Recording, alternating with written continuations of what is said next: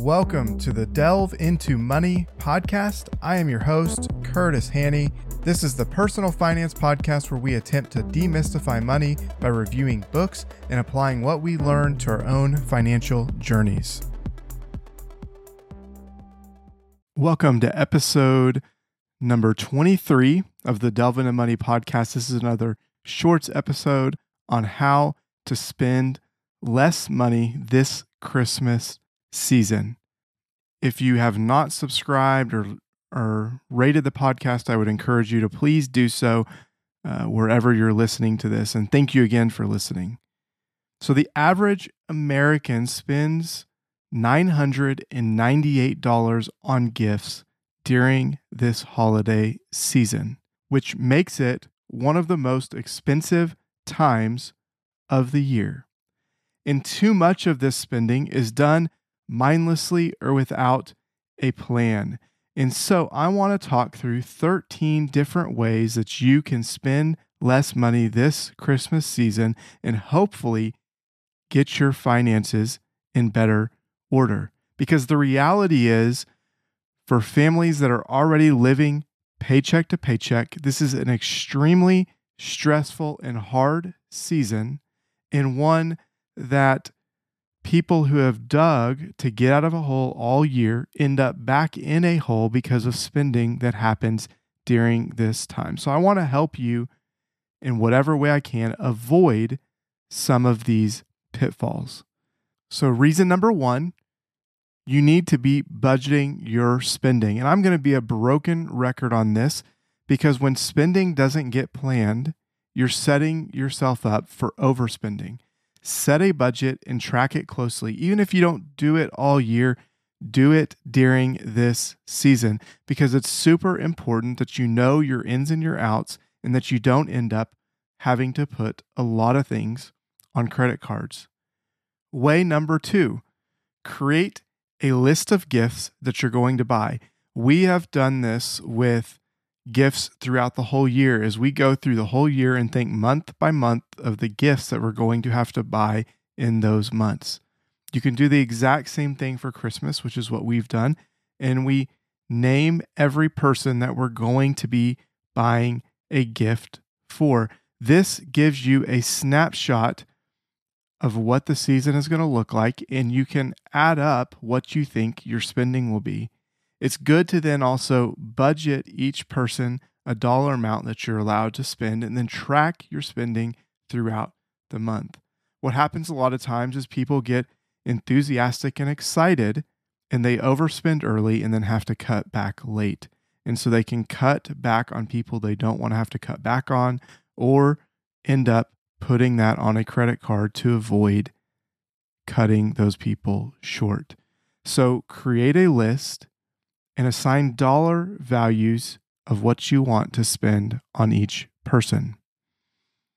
Way number three is we can start our Christmas shopping early.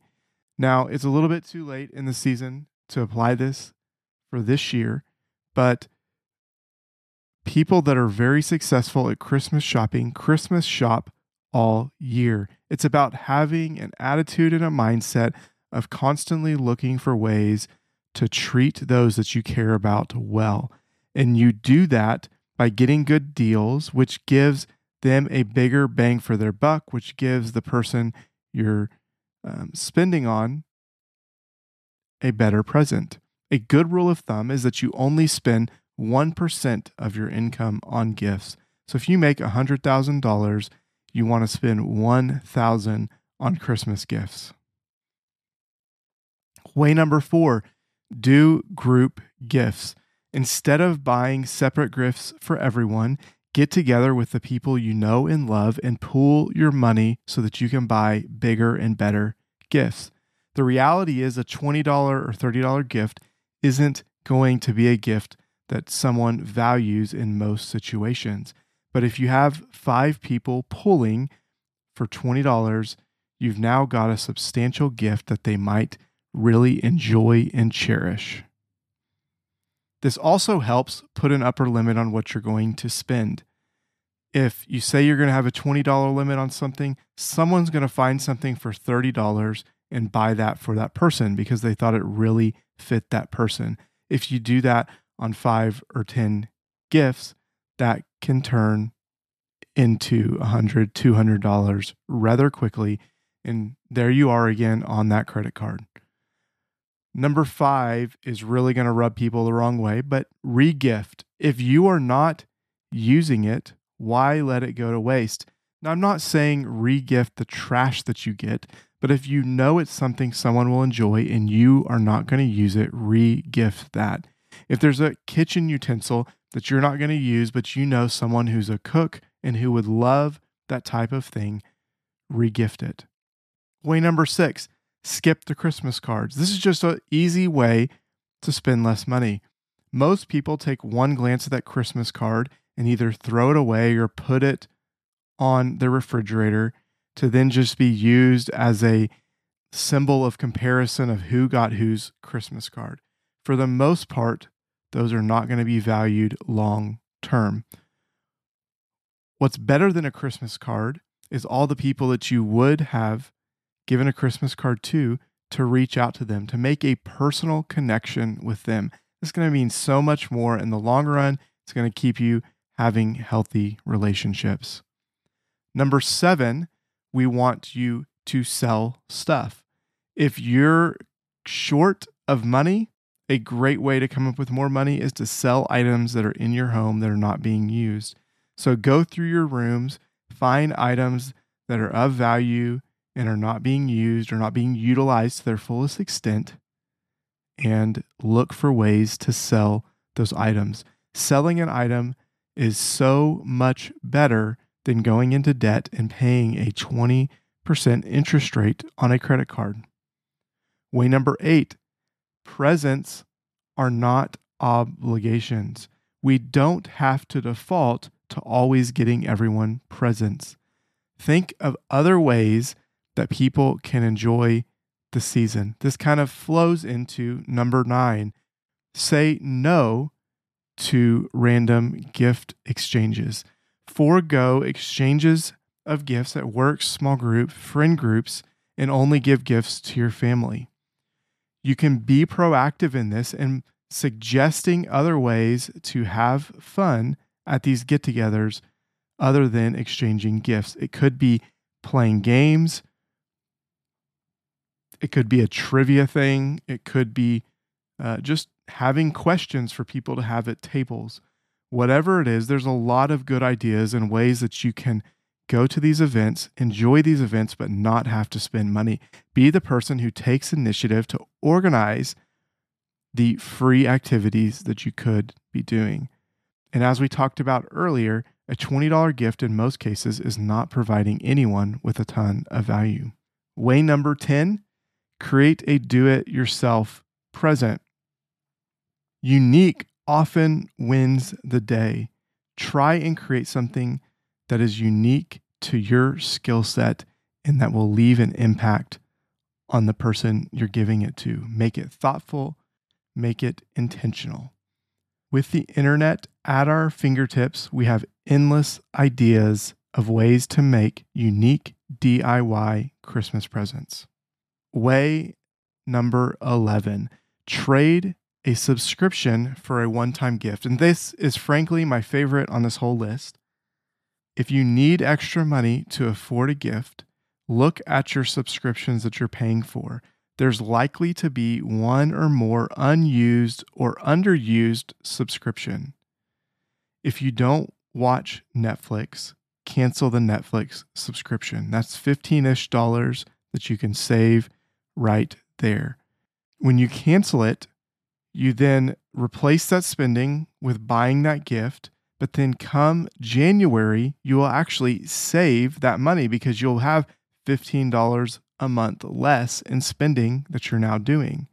If 3 months down the line, you realize, hey, I want this subscription back, well, you saved 3 months of that subscription. So this is a great way to reduce your long-term expenses to make room for a temporary one-time expense.